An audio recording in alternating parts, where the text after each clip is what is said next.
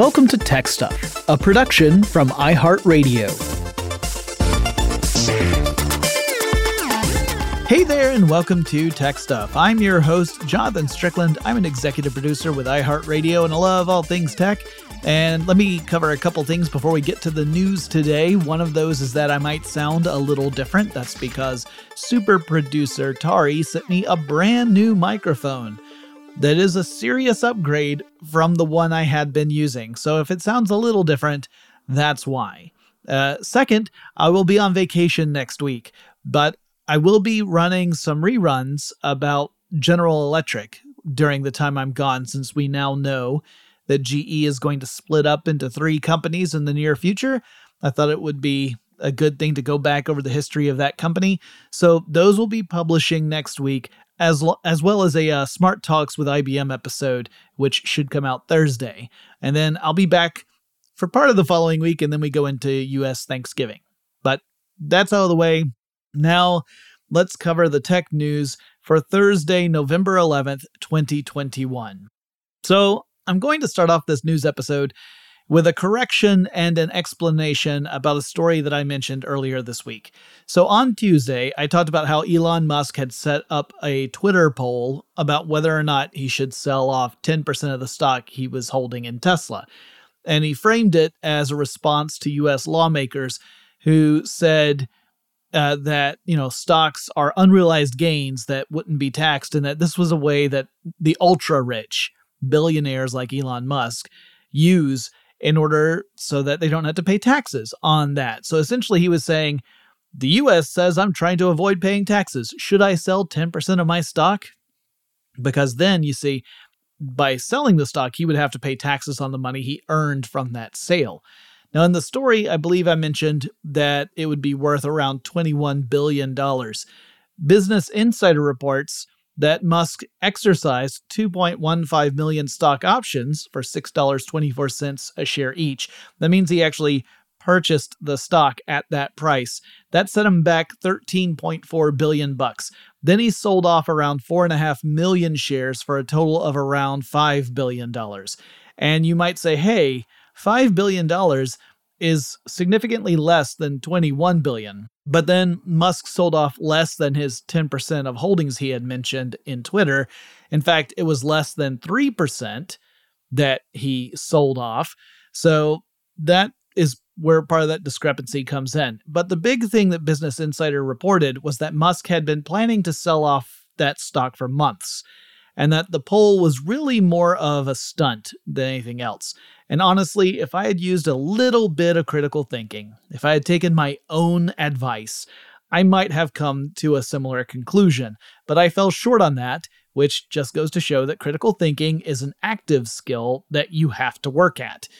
Anyway, according to Business Insider, regulatory filings showed that Musk always planned on this course of action because those stock options that he exercised were set to expire next year, and he had to act before they actually did expire. On top of that, he's going to face a pretty big tax bill coming up, like a $10 billion one, so liquidation was kind of a necessity.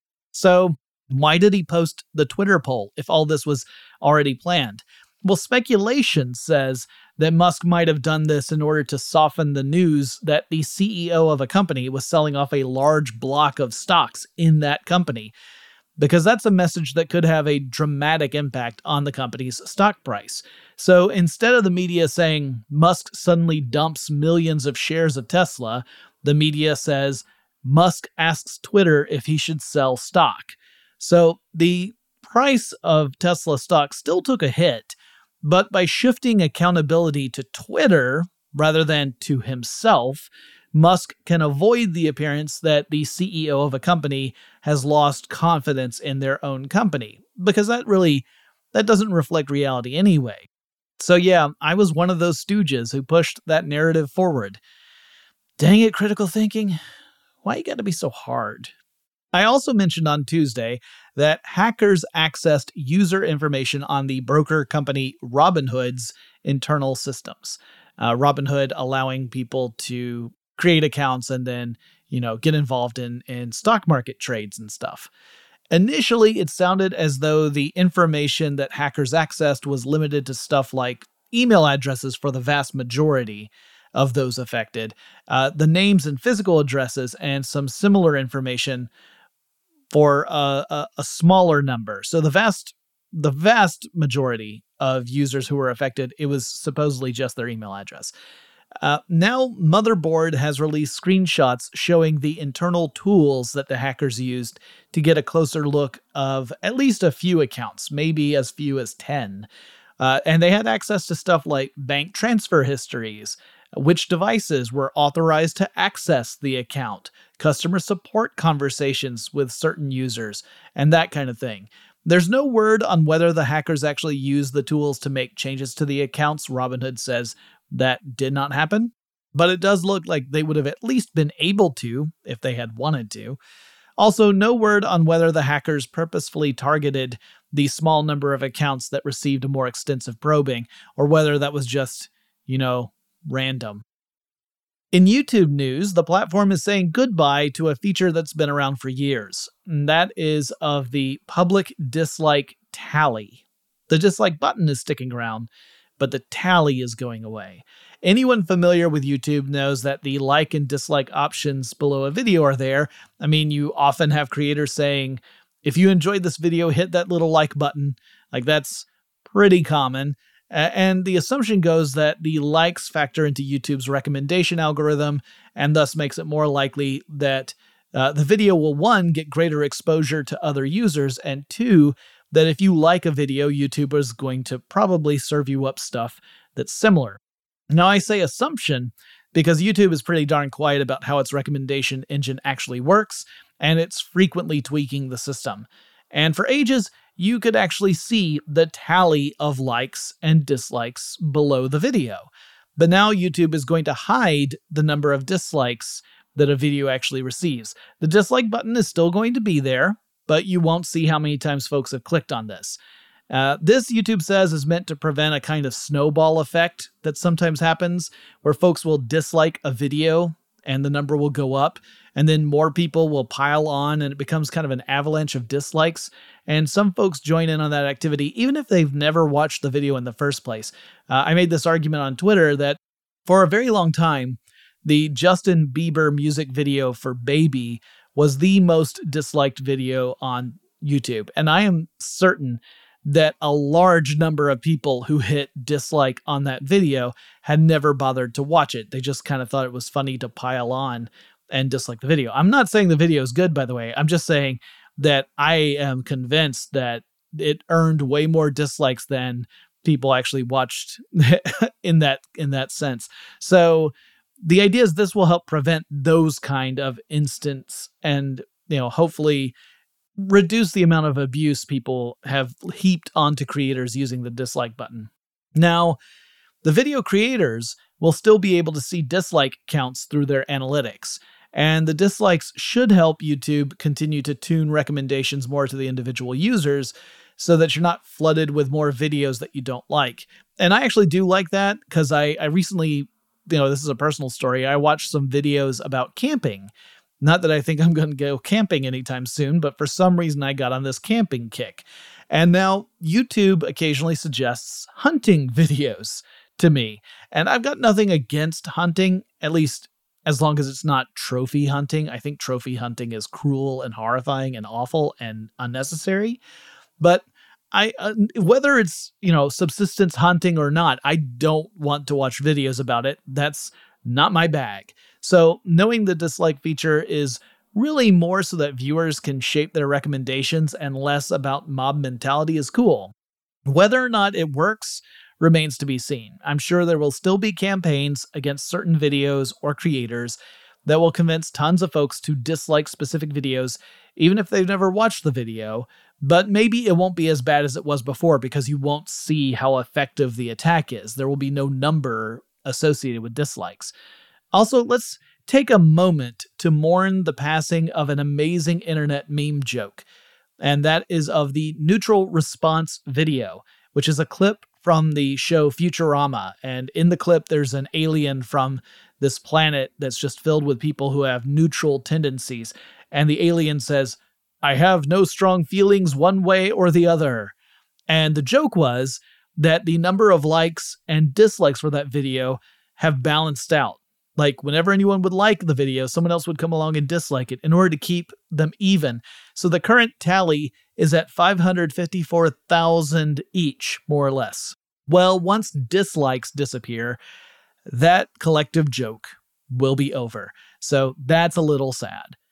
It seems like the concept of the metaverse is gonna be a theme for a while. I think it's a little bit odd because the concept itself isn't really that new, and arguably, you could even call stuff like Second Life a type of metaverse, and that's been around for ages. Anyway, the reason I even mention it is that the Seoul Metropolitan Government, as in Seoul, Korea, has announced it will create its own metaverse with blackjack and no, wait, I'm still thinking about Futurama quotes. No, I mean, it's going to create a metaverse meant to allow, quote, citizens to conveniently meet with avatar officials to deal with civil complaints and consultations, end quote. So essentially, this would replace the need to physically travel to a municipal office for an in-person appointment, which is not a bad thing considering there's a pandemic going and all. It's interesting that they're going the avatar route to me. I'm not sure how that is more, beneficial over, say, a video conference call directly with whomever it is you need to meet. Like, how is it better than that? But the city government is willing to invest around $3 billion into the project, which is part of a larger city plan that aims to transform Seoul by 2030. And I guess one benefit is the metaverse proposal would also include the ability to virtually attend mass events. Like, imagine a giant concert, that kind of thing. You could virtually be there and you would be surrounded by other virtual people watching a virtual concert. So you could still be part of a group experience without actually having to leave the house. Now, again, it's hard for me to see this as being better than just, say, watching a live stream video of the concert. I know that virtual reality can be really immersive. I've experienced that myself. I get that. And probably there is some sort of psychological boost compared to just watching a live stream video on a classic screen. But I think part of me would still be thinking to myself, it's weird that I have to put on all this VR gear just to witness this, you know? Then again, I've also always been a little anxious in crowds. That has actually gotten way worse since the pandemic. So maybe it's just that this particular thing is not for me. Anyway, there's some aspects to VR metaverse stuff that I can totally get behind, like the idea of improved accessibility for folks who otherwise would have trouble attending physical events. I think that's great to give people who otherwise couldn't have that chance to do it. That is fantastic. However, you also have to acknowledge this is improved accessibility, assuming you're able to afford the hardware you need in order to run VR properly. To me, that's still an accessibility barrier. We have a few more stories to cover, but before we get to that, let's take a quick break.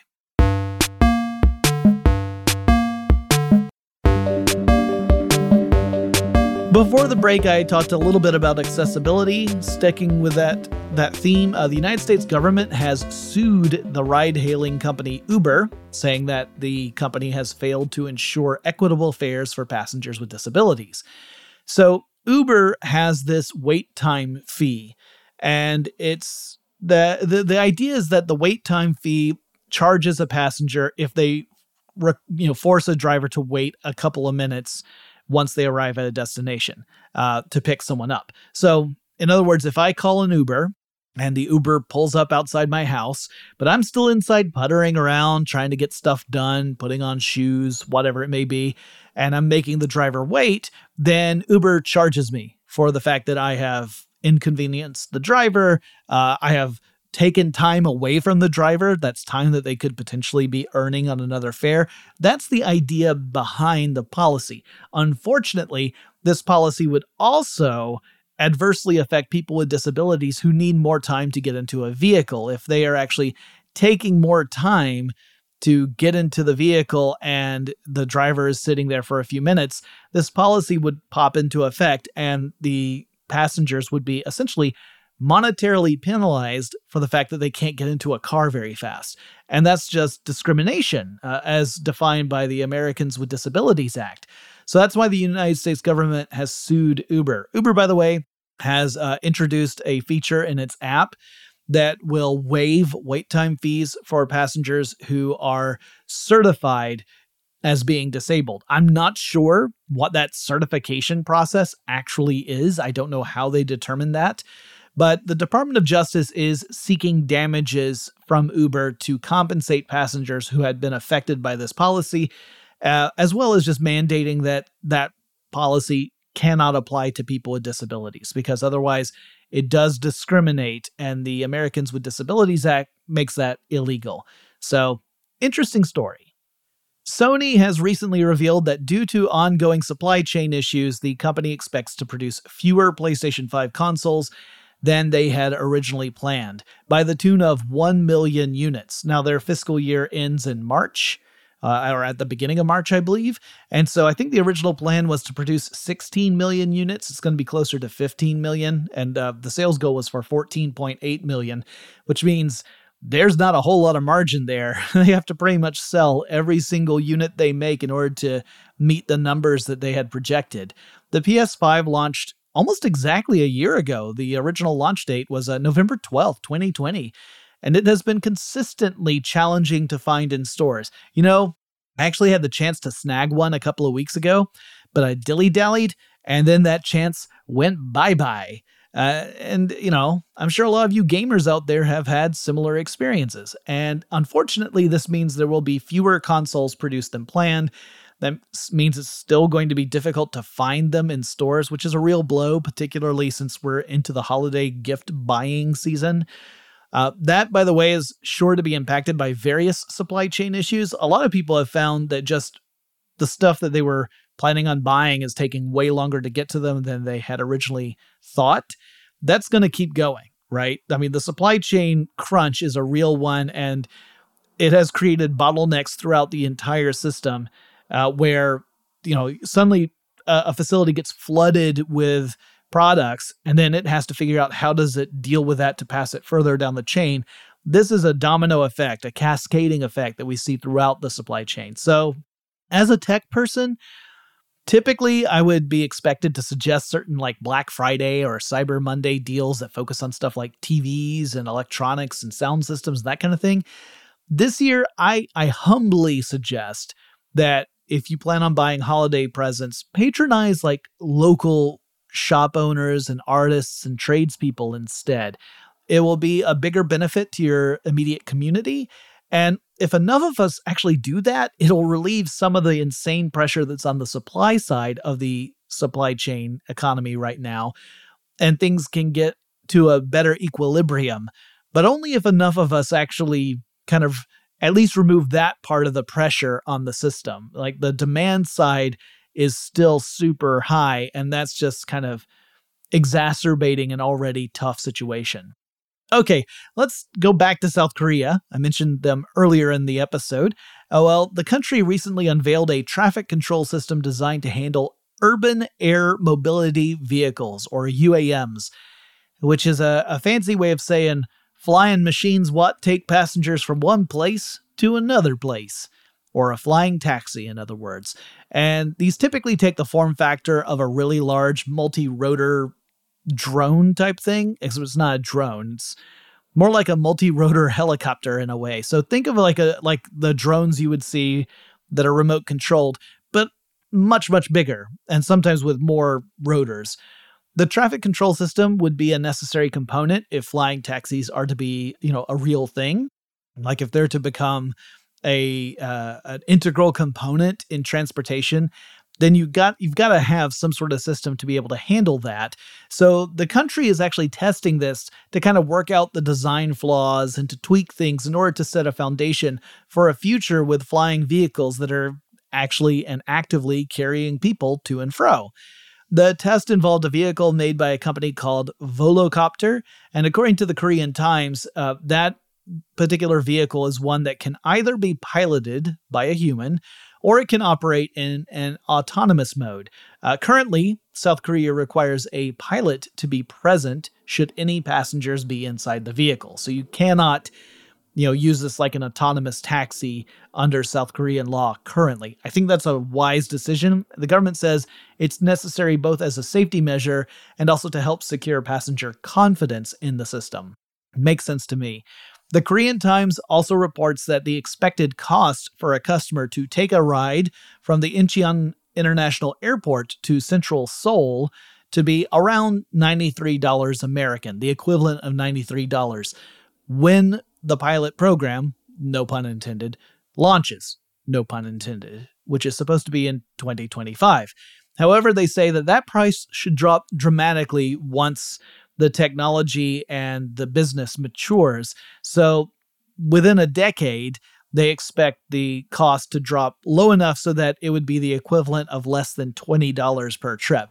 That to me is phenomenal. I think it's really optimistic, but I would love to see it happen, assuming, of course, that the system is proven to be safe and reliable. Finally, I've written and talked about brain-computer interfaces quite a few times. I always find them fascinating. Creating technology that can detect and interpret brain waves and then produce some sort of meaningful output is really cool, particularly for people who have limited or no motor functions and who otherwise would find it challenging or even impossible to communicate. Well, Science Alert reported earlier this week on a research program called BrainGate that has developed an interface that allows a paralyzed subject, a man who volunteered to be part of this, to generate text on a screen just by imagining his own handwriting. So he can think about writing a word by hand, even though he lost all control of his limbs years ago. And that thought will then be interpreted by the system, and then the text will appear on a screen reflecting the letters he was imagining himself writing. Now, I've heard of other systems that use training sessions so that someone can learn how to control a cursor with their mind, and they can move the cursor around to kind of type things out on an on-screen keyboard, very similar to how you would use an on-screen touch keyboard. But this is the first time I've heard about something that can interpret the thoughts about writing a word and use that to display that same word on screen. Now, it's still a slow process. The subject in the research project could write around 90 characters per minute. That's about 18 words per minute. But they could do it with like 94% accuracy before autocorrect was brought in.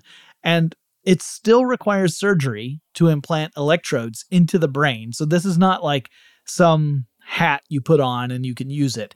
It is an invasive process. But for people who would otherwise find themselves unable to communicate, this technology is incredibly powerful. It's also fascinating to me that the brain can retain abilities related to fine motor movements even years after someone has lost that actual physical capability. So not only are we learning more about how to develop these systems, we're learning more about the resilience of the brain and how the brain operates. So those learnings will inform future implementations, which will continue to improve. And my hope is that in the future, we'll have systems that give people a lot more independence and autonomy and communication abilities, and to dramatically improve their quality of life, even in the case where they have lost or maybe never even had abilities to move around. I think that is really phenomenal. All right. That wraps up the news episode for Thursday, November 11th, 2021. If you have suggestions for topics I should cover in future episodes of Tech Stuff, please reach out. The best way to do that is on Twitter. The handle for the show is TechStuffHSW. I'm out next week. You'll get your GE episodes in place of me.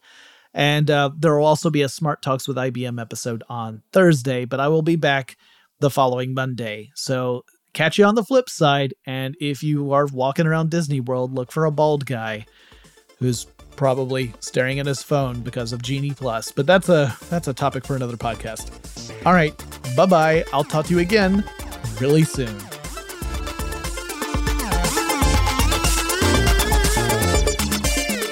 Tech Stuff is an iHeartRadio production. For more podcasts from iHeartRadio, visit the iHeartRadio app, Apple Podcasts, or wherever you listen to your favorite shows.